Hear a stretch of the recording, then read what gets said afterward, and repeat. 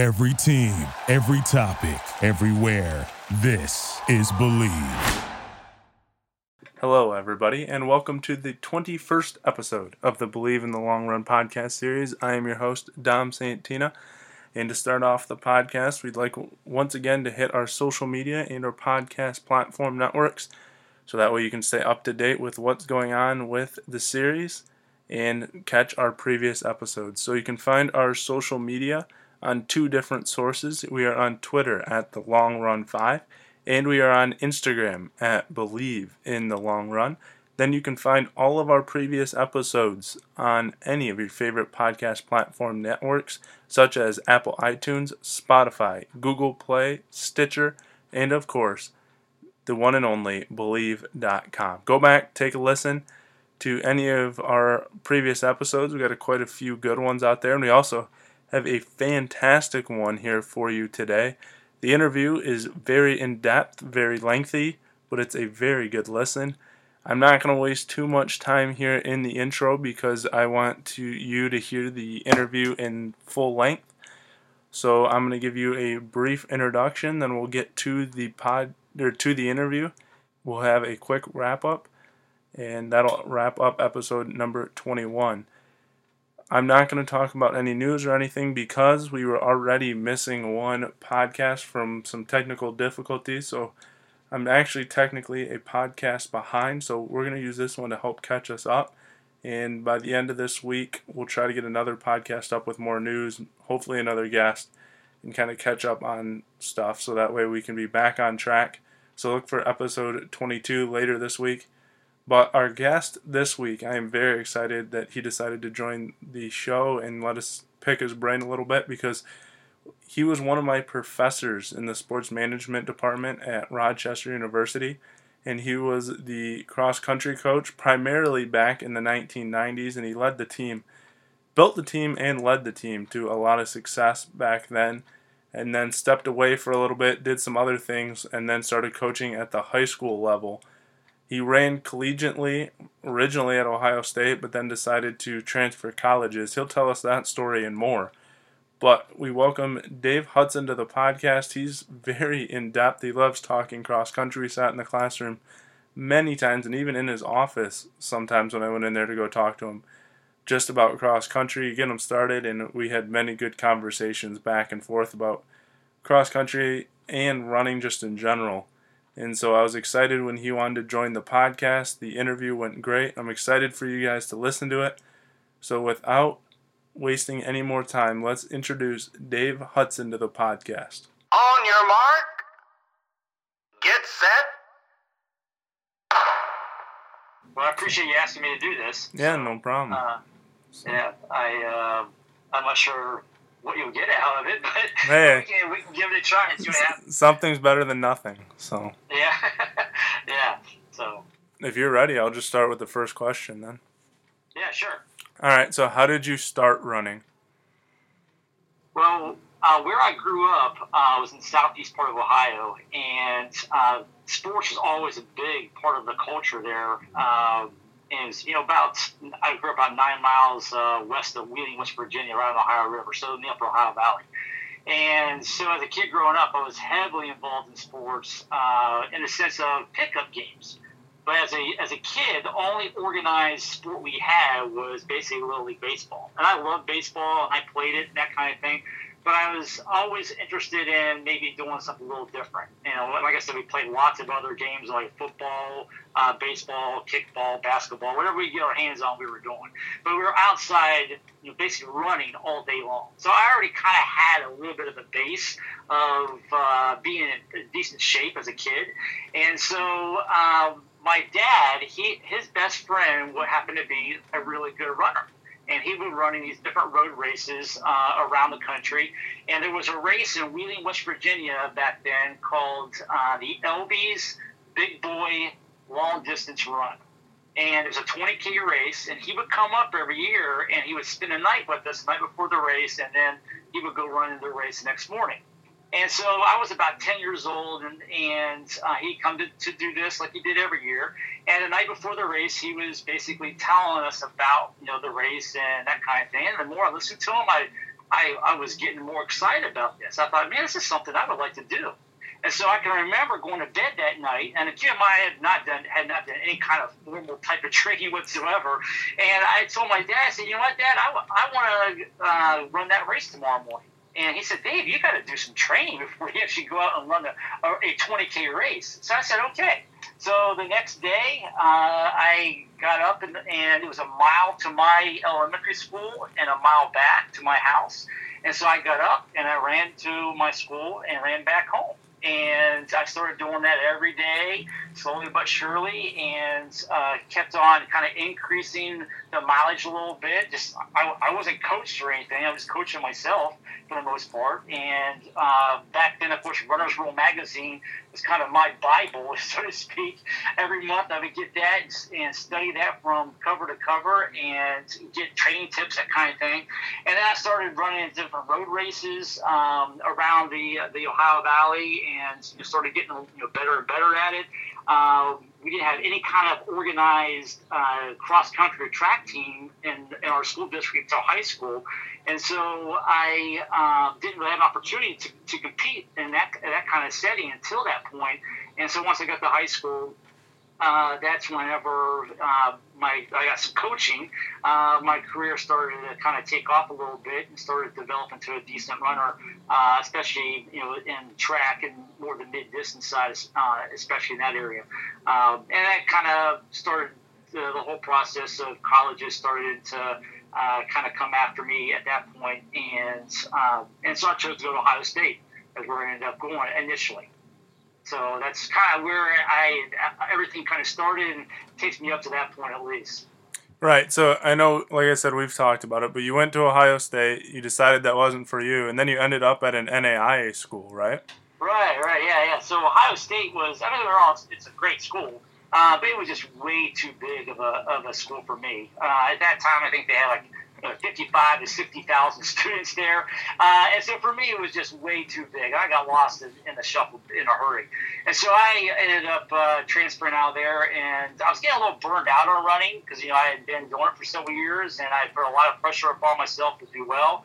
And so I was starting to feel a little bit of a burnout. And so I thought, you know what, I'm just going to step away from it for a year or two. I chose specifically a small junior college down in West Virginia that didn't have any kind of cross-country track program at all. And I just went there and just started, kind of learning to love running again, and started to train on my own. And kind of out of the blue, I started getting letters from a coach that had tried to recruit me in high school from a small school down in Arkansas called Harding University. And so he started sending me letters and postcards and saying, hey, listen, I hear you're not running, at the college level right now, like you had intended. Would you be interested in coming down to Harding and running down here? And so I said, I think I'll do that. So I ended up transferring down there, and he was a great coach. He'd been on several different World Track and Field Championship coaching staffs, Olympic coaching staffs, that kind of thing.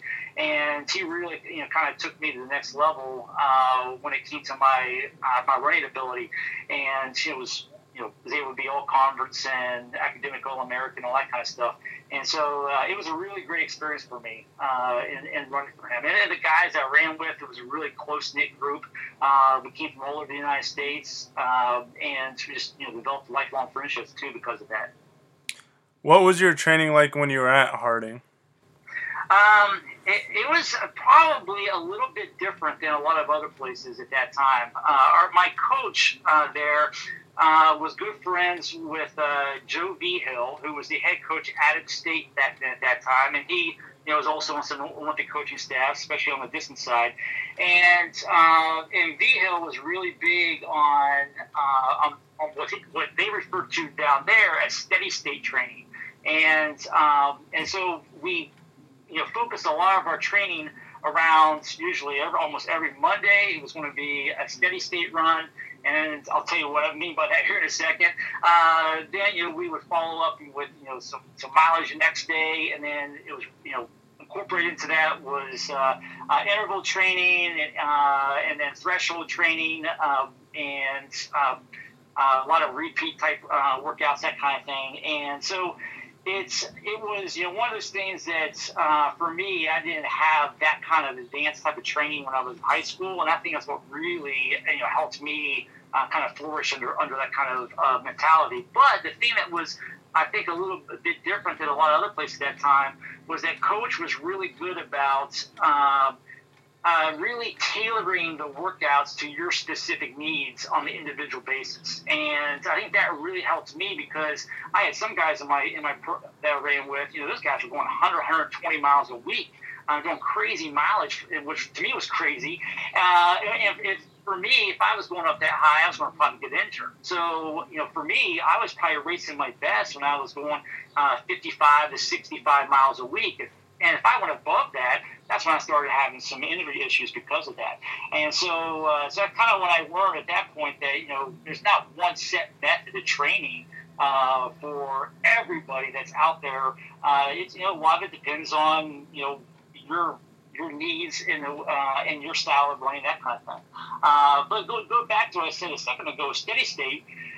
What that basically is, and it's kind of weird, and I don't hear as much anymore, but at that time, especially in the South and Southwest part of the United States, steady state running was basically what we refer to up here as tempo running. So you'd say you're going out for a tempo run. It's basically the same thing as steady state run. And so it was just a different type of terminology is all it was. But it was a really good experience for me, and I learned a lot in how I eventually trained my own athletes and became a coach further on down the road. Now, I remember one workout you told me in class one day about it involving mile repeats in a van. Yeah. So coach was really big on very little recovery time in between any kind of repeat. And so there was a long stretch of road that ran along the edge of a highway. And that road he had marked off was exactly a mile. And so basically he would we warmed up out to this highway. He drove the van out there and met us out there. And so we would go down, we would run a mile, basically at race pace, but harder than race pace for a 5-mile race pace. And, so we're cranking miles out, typically sometimes the first one would be like around 4:35 or so. And so then he would say, okay, guys, you just get in the van. The only rest you're going to get is from the time you cross the line to the time you get back to the start line. As soon as we got out of the van, we got back up there, which only took probably like 4 or 5 minutes at the most. We would jump back out of the van and go again. And so our goal was to try to go 5 seconds faster each mile. And so by the time we're cranking out the last mile, we're trying to drop down close to 4:20, 4:25 last mile. And it was extremely tough workout. But it was also a workout that really challenged us mentally too, in that regard. And like I said, it was a you don't hear that kind of workout utilized much anymore. I almost called it torture just about. So. Yeah, it definitely would seem like torture. Yeah. So you get done with running, you're done with college. What happens after that? Well, for me, my bachelor's degree ended up being in physical education. I was certified to teach PE K through 12, and so I ended up, getting some calls for interviews in different schools around the country, and I ended up going down to a small school down in Texas, in Austin, Texas, and my first job was I was teaching PE K through 12. I was the middle school athletic director. I was the girls varsity basketball coach, the girls varsity volleyball coach, and the guys and girls track coach. And so I learned a lot in my first 2 years, probably more than what a lot of people learn in the first 10 years in their career. And so, but it started to kind of mold me as a coach and trying to kind of figure out what my coaching philosophy was and how I wanted to coach athletes, not only from a training perspective, but also from a relationship perspective. So I coached there for a couple of years and then ended up coaching at another school in Houston, Texas, and was a cross-country track coach at that school as well. And that's when I really realized that, this is something I would love to do as a career further on down the road. And so I, growing up in the Midwest and then transplanting. I kind of had that transition in Arkansas where I was going to school there, but then going to Texas, I was far away from my family. And so because of that, got a little bit, not to say homesick, but I wanted to move back closer to home. And so it just turned out that there was opportunity up here in Michigan. At that time, it was Michigan Christian College. And so I got a call from the president of the college at that time and asked me if I was interested in interviewing for the position at the school. And it was basically what I really wanted to do, and that was be a college cross-country and track coach. And so I said, yeah. So I came up, interviewed, we hit it off, and then started coaching at the college level. And, of course, Michigan Christian College eventually became Rochester College, which is now Rochester University. Right. What were some highlights from your time at coaching at Rochester? One of the things was probably I loved coaching at the college level. And the great thing about coaching at college level is because you get to recruit basically who you want to be on your team. It's a little bit different than the high school level. But one of the things I was very fortunate to do is to be able to recruit a team slowly but surely of people that kind of fit my training philosophy, and they Bruce kind of really took hold of that, fortunately. And so we had some success for a small college on both of our men's women's teams. I think my women's team was keep in mind at that time was called the National Small College Athletic Association. It was small colleges for all over the United States that competed in this, and we were national runners up 4 years in a row for women's cross country. And then on the men's side, we had been national runner up a couple times, and then eventually won the national championship for small colleges in 1998, 99, if I remember correctly, which was a big highlight for us. And one of the runners on that team specifically was Caden Ruamaki, who was just a really good guy all around and a great runner. And I was very fortunate to be able to get him on my team, which he really helped lead us to that national championship at that time. So that was a major highlight, I think, in that regards.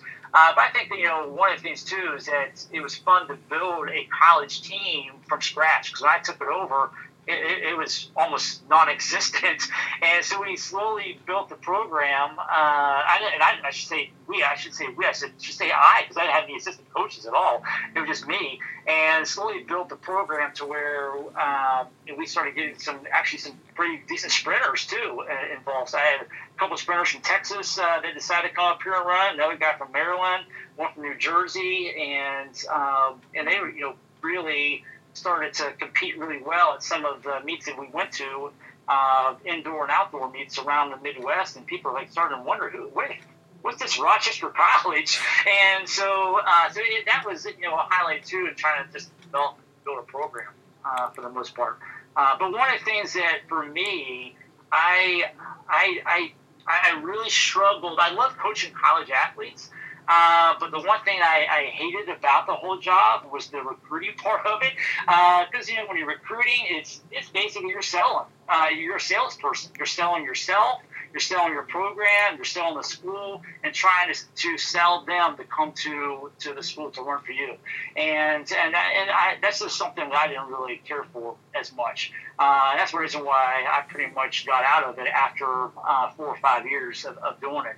But in a transition period, though, I started to kind of pick up on some other things, which we can talk about here in a minute if you like. So. Yeah, so you took a few years off, and then you found your way to Lake Orion, coaching a high school. Right. Yeah. Well, you were the head track coach, right? But you helped out with cross country a little bit too? Right. Yeah, so before I actually even got to Lake Orion, though, I had started, while I was still coaching at Rochester, I had started a middle school cross country and track club program here in Rochester.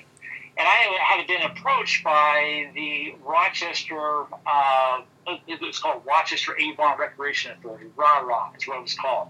And RARA is basically the city recreation department for Rochester and Rochester Hills. And they had approached me saying, hey, do you think it would be a good idea to start a middle school cross-country program because they don't have cross-country as a sport in the middle schools here in Rochester?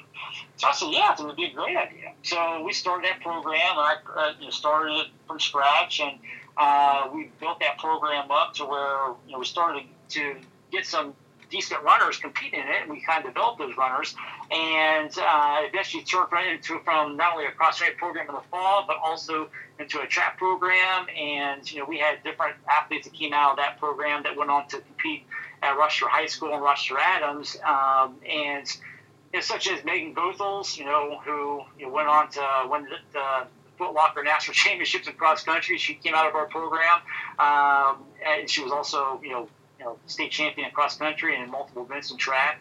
And then Callie McCumber, who eventually ran at University of Kentucky. Lindsay Hilton, who ran at University of Michigan. Brooke Handler, who was also a state champion in cross country for Rochester High School, went on to run at University of Michigan.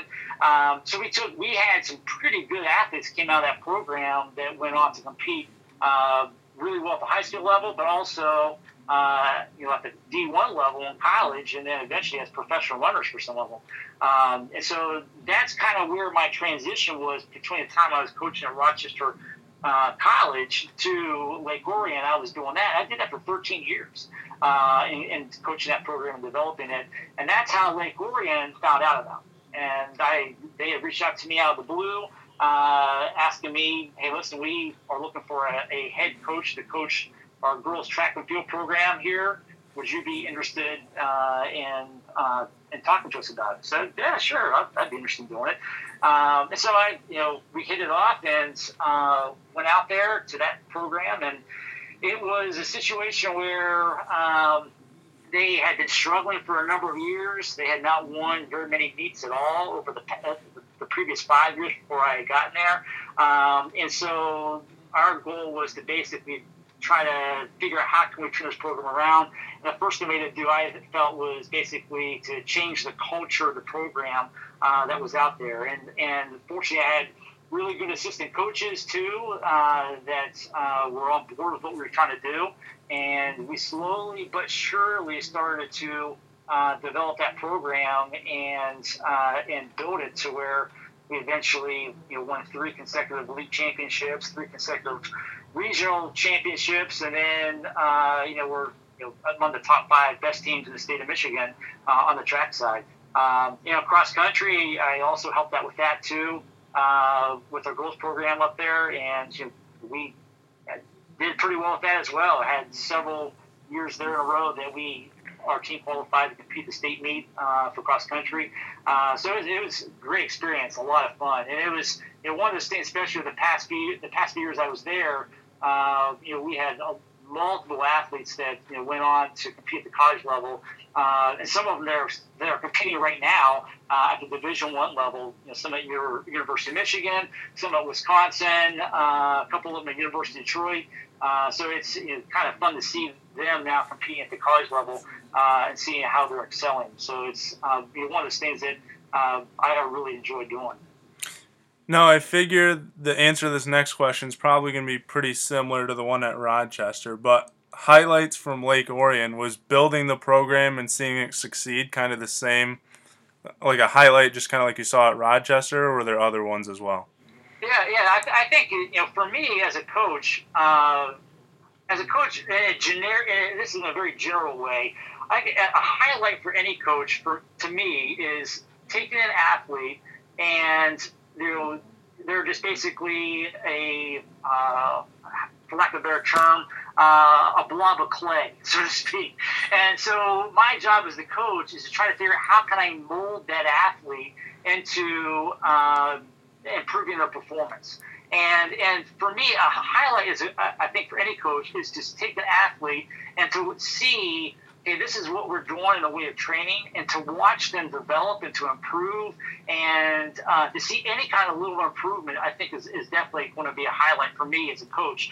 But, the icing on the cake, of course, is whenever you're winning championships and that kind of thing. That's when it's really kind of fun to see that develop. But at the high school level, it's a little bit different of a situation because you have you have rules at the high school level that you're not supposed to be recruiting kids outside of your district, and so because of that, you basically this is what you get whoever's in the school and whoever comes out for the team. And of course, you have to do a little bit of convincing kids maybe within your school to come out for the team. But they're not sure. Okay, do I want to do this, or do I want to go play on the softball team, or do I want to play on the soccer team, whatever, at the school? And so you got to do a little bit of, so to speak, recruiting within the school to get the kids to come out.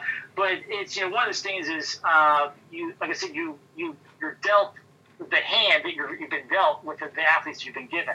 And so you have some athletes that are going to be really good at the varsity level, but then you also have a group of athletes too that are these, they're the JV caliber athletes, the junior varsity athletes. And for me, I know some coaches out there, I hate to say this, and I don't want to knock them or anything, but they're all about developing those varsity kids, and the JV kids are just basically left over and given the scraps. But for me, I really want to see a program develop from the slowest kid on the team to the best kid on the team. I want to see it across the board. And so, for us, I not only wanted to excel at the varsity level for our kids, I want us to excel at the JV level too. And so, there was, a meet, for just give you an example, that we competed in every year at Lake Orion, and it's the Breen JV Relays. And it was basically kind of a meet that, anywhere from 20 to 25 teams would compete in this meet. And that was a meet that I never lost in the 7 years I was at Lake Orion, because I felt so strongly that, okay, these varsity kids, they're going to get a lot of attention. I want these JV kids to get recognized as well. And that was one of the things that I really saw as a highlight, even at the JV level. Us winning that meet on a yearly basis, I think, was a big deal for our JV kids. They got so excited about it. All of them knew that it was about to come up each year, and each year that we won it, they just loved every minute of it. So it's those are a lot of what I consider the highlights when you talk about the coach at the high school level, is that development part of it. Now, you've already mentioned the recruiting. There's a difference in recruiting from high school to college, because you don't really do it in high school. But was there any other differences at the high school level than from the college level? Well, at the high school level, I think these days especially, I think a lot of high school kids have entirely too much on their plate. I think some of that is because they are trying to build their quote resume in quotes, where since their resume of trying to impress colleges. I've done all these things in high school in addition to the fact that I've done well academically, and so you have a lot of high school kids that are involved in way too many things, and the more that you have on your plate, it really spreads, I think, a lot of high school kids really thin, to the point to where by the time you get them on a sports team, are you getting the full potential out of the athlete, because they're already spread too thin. Whereas at the college level, you see, I think, a big difference there, because the college athlete, sure, depending on the athlete, they might have to have a side job, but they're also studying that kind of thing. But a lot of college athletes have been recruited to compete on the team. Don't get me wrong, it's student first, athlete second, as it purely in my philosophy and always has been. But at the same time, they don't have probably as much on their plate as what the high school kid does in today's world, I think, based off of coaching both the high school level and at the college level. From your time running to when you finish coaching, how have you kind of seen training change or training philosophies change? Well, I think probably the big one has been the concept of, how should I say this, really focusing your training in one specific area versus, and I think that's really kind of how it really was back in the old days, where, okay, if I'm going to be a distance runner, it's all about the mileage. It's really building the endurance and cranking out the miles and that kind of thing. And don't get me wrong, I think that's still an important aspect in today's training as well. But I think what we've seen is training evolve from that where it's very, very specific type of, I'm just training one element to the whole scheme of things and developing an athlete, to where now it's more of a multilateral approach to training, where not only am I training endurance as a distance runner, but I'm also focusing on strength, I'm focusing on speed, I'm focusing on coordination, I'm focusing on flexibility, and all of those, I think, are important components to training the full athlete when it comes to training even distance runners. I think, keep in mind, I think the proportion of how much you train each one of those is going to change based off of where you are in your training. So, as you are in your base period, of course, you're going to be focusing a lot on that multilateral approach where you're doing a little bit of everything. You're probably going, a little bit more on the endurance side at that point, but you're also really focusing too on the strength and the flexibility, the coordination, that kind of thing. But as you get further into your training, you get more into, especially in your competitive season, so to speak, that training starts to change somewhat to where the proportions change as to I'm now switching gears a little bit, and now it's time for me to start focusing a little more on my speed, that kind of thing. And, I think that for me, I give you an example, with the way I train athletes, especially business runners, almost every single day when they get done, if they're getting done with a long run, they're going to do some stride outs or strides when they get done, like 100, 150 meters long, where they're doing either build-ups or they're doing strides, that kind of thing, to basically work on that speed element almost every single day. I'm not saying that you're cranking out a ton of them. You just may do 4 or 5 of them, and you're still throwing that speed element into it on a daily basis. Whereas before in the past, I don't think you would have ever have seen something like that, except for maybe in very, very really good coaches out there that maybe were ahead of their time in that regard. So I think that's been a big part of it, and how I've seen it evolve over the years. So you've taken a break from coaching again to work on your doctorate, which we'll talk about in a second, but just got to throw the question in here. Would you be open to coaching, even if it's maybe at like an assistant coaching position? Yeah, I think I probably would, just because it's something that I've always enjoyed doing. I mean, I've coached for 25 years, and to be a head coach of a program, I don't think people want to realize how big of a job it is, especially in our sport, because for a lot of head coaches, they're not only doing maybe track in the spring, but they're also doing cross country in the fall. And in some regards, whether they're the head coach or the assistant coach, and then they have, either an indoor track season if you're at the college level, or indoor conditioning if you're at the high school level. I think you're focusing on throughout the winter time, and then you're jumping into it in the spring with track again. And then I know some guys are going into the summer even and working with club teams. So they're basically doing it year round, and it gets to be how should I say this? It gets to be the point to where it just starts to kind of weigh on you after a while. So for me, if I'm to get back into coaching again, it probably would be a scenario where, I think assistant position would be very appealing to me. I know for me, working on a doctor right now, just because of the load that's involved with that, because the program I'm in and how intense it is, it'd be hard to juggle both coaching and that. And also what I still do at the university, which is, I'm still teaching in our sports management program at Rochester University.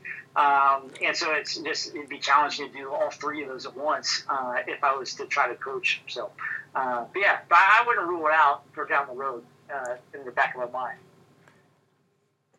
Well, I would say that I know we had him on the podcast like weeks ago, but I think you and Alex Wilson, who's the coach now, would get along really well because it seems like your coaching philosophies are pretty similar. So yeah, Yeah.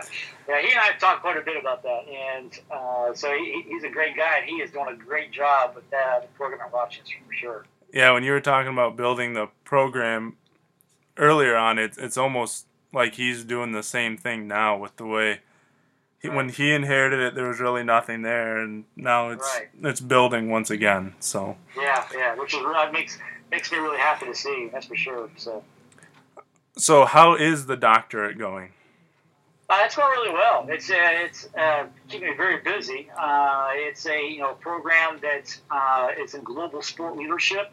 And so because of that, we look at the global perspective of sports and how sports are done all around the world, and not only in the sense of how it's governed, but also from a cultural perspective too. Because the views of competition around the world, it depends on where you are in the world as to how you approach sports.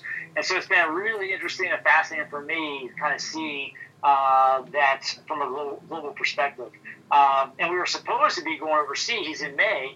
And so that kind of, because of the whole COVID-19 situation, that kind of threw a wrench in those plans. And so we were having to put a hold on that to where we can wait until hopefully we'll be able to travel in the future to do some study and research overseas. But we were fortunate to the time we were supposed to be overseas throughout the month of May.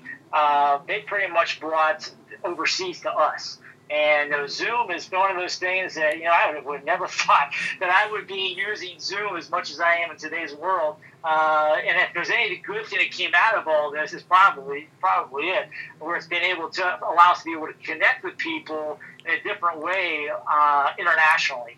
And so because of that, they were able to set up a situation where we had 25 to 26 international speakers from all over the world: Australia, the Netherlands, England, Wales, Scotland, Ireland, Italy. And it was just a really, really good experience to interact with them and to hear from them through Zoom to allow us to be able to kind of see how they do and operate things and all different aspects of sports. I mean, it was fascinating. Formula One racing to soccer or football, what the rest of the world calls it, to gambling in sports in Europe, to golf in Ireland, to mountain biking in Scotland, volleyball in Ireland. It was just really interesting to kind of see how those things operate and function in different places around the world. So it's been a great program, and it's something I've been really excited about doing. And it's, what I'm doing research in is fascinating to me. So it's something that I really enjoy doing. Yeah, that was going to be, you kind of hit on one of my questions about with the virus, how is it going? So they still plan on potentially taking a trip later on if everything calms down? Yeah. It may not, of course, my wife and I, we might just go ahead and do it on our own hopefully maybe this winter, travel over to Portugal and Morocco, because that's where we're planning on going as part of our trip, and also in England. But that hopefully by next May comes back around where we'll be able to travel with our doctoral cohort overseas to where we can study and do some coursework together over there. Hopefully, we'll see how that pans out between now and then. So unpredictable right now. It's very unpredictable, but at least that would be cool to go see it no matter what. Yeah. That's what we're hoping to do. So I kind of skipped over one of the questions, but you had a bad situation or a bad experience with a marathon, I should say, that right. You can, for the listeners, we'll save them the story, but you ended up stopped running after that marathon. What do you do now for exercise and getting outside and stuff? Okay, yeah. I think for me, running was always a huge part of my life. From the time I was 10 up until I was 40, it was a big part of me as a participant in the sport.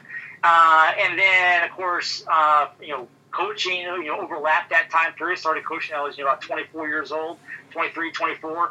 And, of course, coaching all the way up until almost till I'm 50. And so it's always been a big part of my life. So because of that, endurance sports have always been an interest to me. And so one of the things that two big things I really enjoy are hiking and mountain biking.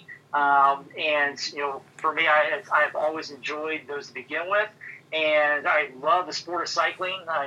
It's kind of weird because as a track guy and cross country guy, track is one of my favorite sports, of course. But probably cycling might actually be my favorite sport in the way of being as a fan. I just love the Tour de France is my favorite sports event on a yearly basis, and so because of that, for me, it was kind of a draw for me to kind of get to that aspect of mountain biking because it's kind of a cross between cross country running, which I love running on the trails, to incorporating that with biking. It's a lot of fun. There's a lot of great mountain biking trails in the area that I live in here in Rochester and Rochester Hills, and also north up into Oakland Township, and so it's just a really good fit for me. But one of the things that my wife and I have started doing just in the past 3 years or so is that every state has the highest point in that state.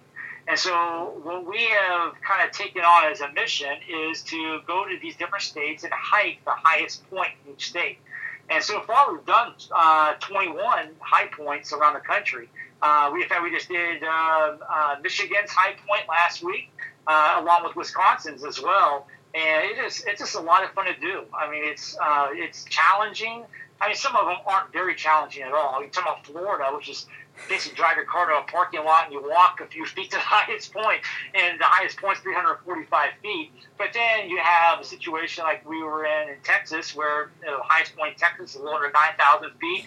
It's about a 4.5 mile hike with about a 3,000 to 4,000 feet elevation change from where you start up to the top of where the summit is.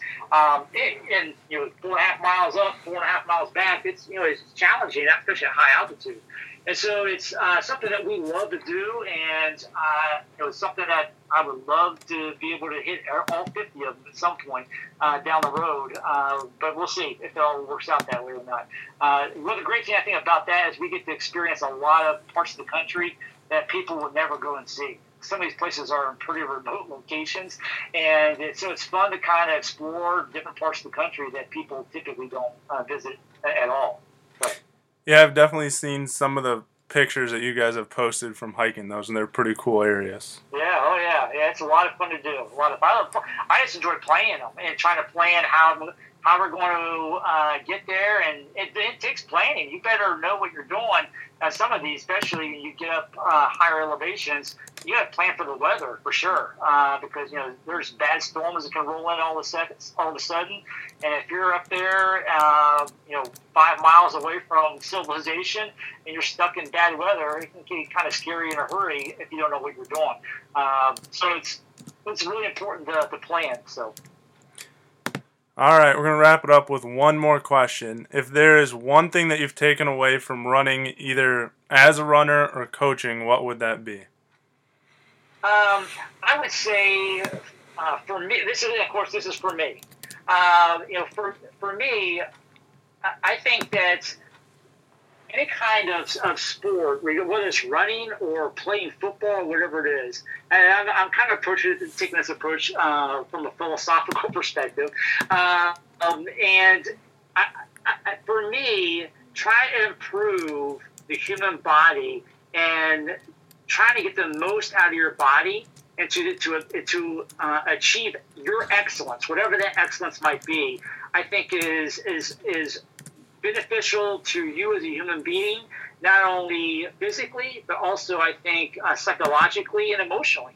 I think it's something that a lot of people should try to do as an individual. How can I achieve excellence in my life, and whatever that might be? And I think that is one of the great things about sports, because that's what sports should really be all about. That is, how do I pursue excellence, and how I improve my performance as someone who is partaking in this activity. And so I think that's the biggest thing that I have taken away from the time whenever I was a young kid starting out in sports to throughout my whole running career, high school and college, and also as a college and high school and middle school coach as well. I think it's important that we think of sport in that regard. All right. Well, thank you for taking time out of your day to let me ask you a few questions. Yeah, sure. My pleasure. Once again, we'd like to thank Dave Hudson for joining the podcast. As I said, it was a great interview. I really enjoyed having him on the podcast. He has a lot of knowledge and a lot of experience, and I like picking his brain from time to time. And we've had, like I said, many conversations about the same things, and he's told us many stories of which that we kind of alluded to in the interview during his classes. So he says he's a shy guy, but get him going on cross country, and he loves to talk. So thanks again, Dave, for letting us ask you some questions and finding some time between doing your own doctorate degree and getting ready for college to resume here this fall, whether that's online or in person. And then, of course, while you're trying to hike the high points around the country, which I think is totally cool. And he's updated us when we were in classes of which ones he's done and stuff like that. So he's not currently in the running scene anymore, but he's still finding activities to do to keep him active. So thanks again, Dave. And really, guys, like I said, the intro and conclusion, or the warm-up and cool-down as you're used to it here in the Believe in the Long Run podcast series, going to be pretty short this week just because of how good of an interview it was, how in-depth it was. And I like the content that we talked about and thought it was interesting. And I highly suggest if there's a podcast you listen to, this is the one that you go back and listen to. I think this is the best interview that we've had so far. So we're going to try to keep playing with the guests and getting them on the show, and I think I have an idea for a really creative one that I'm still trying to figure out everybody's availability. If it works out this week, we'll try to throw them in here and get it into that episode later in the week. Keep your eyes out. I know it's been jam-packed because last week's episode was a little delayed on getting up, but this one's almost right on schedule, and we'll get one in here at the end of the week as well. So you're going to get slammed with new episodes. But we got to get ourselves back on track and back in motion to our routine. So we'll catch up from where we've been behind from a week, hopefully by the end of this week, and get back on track next week. So thanks for listening, guys. Remember, go like our social media. You can find us on Instagram at Believe in the Long Run and on Twitter at The Long Run 5. Like, subscribe, and leave comments on what you like to hear. Any suggestions you'd like to know about running-wise or tips. Any of that is supported and appreciated. And while you're at it, go back, share this podcast, because this is probably my favorite one so far. We've had a lot of good, memorable ones. We've had Aaron Finn on, and Leah O'Connor, and Sarah Kroll, and Coach Loftel from Detroit Mercy, and Alex Wilson. So we're building ourselves a little bit of a resume, but we still got some room to grow, and we've had some memorable ones and maybe some not some memorable ones. We'll reminisce because we're getting close to 25 episodes here soon, but I'm rambling now and I said I wouldn't. So remember, go like the social media, go follow our pages on the podcast platforms such as Apple, iTunes, Google Play, Spotify, Stitcher, and of course Believe.com. Make sure you like, subscribe, and follow those so that way you can be updated when new episodes come out. And thank you for listening, guys. Hope you enjoyed this one. Look out for episode 22 later this week, and we'll talk to you later. Thank you for listening to Believe. You can show support to your host by subscribing to the show and giving us a 5-star rating on your preferred platform. Check us out at Believe.com and search for BLEAV on YouTube.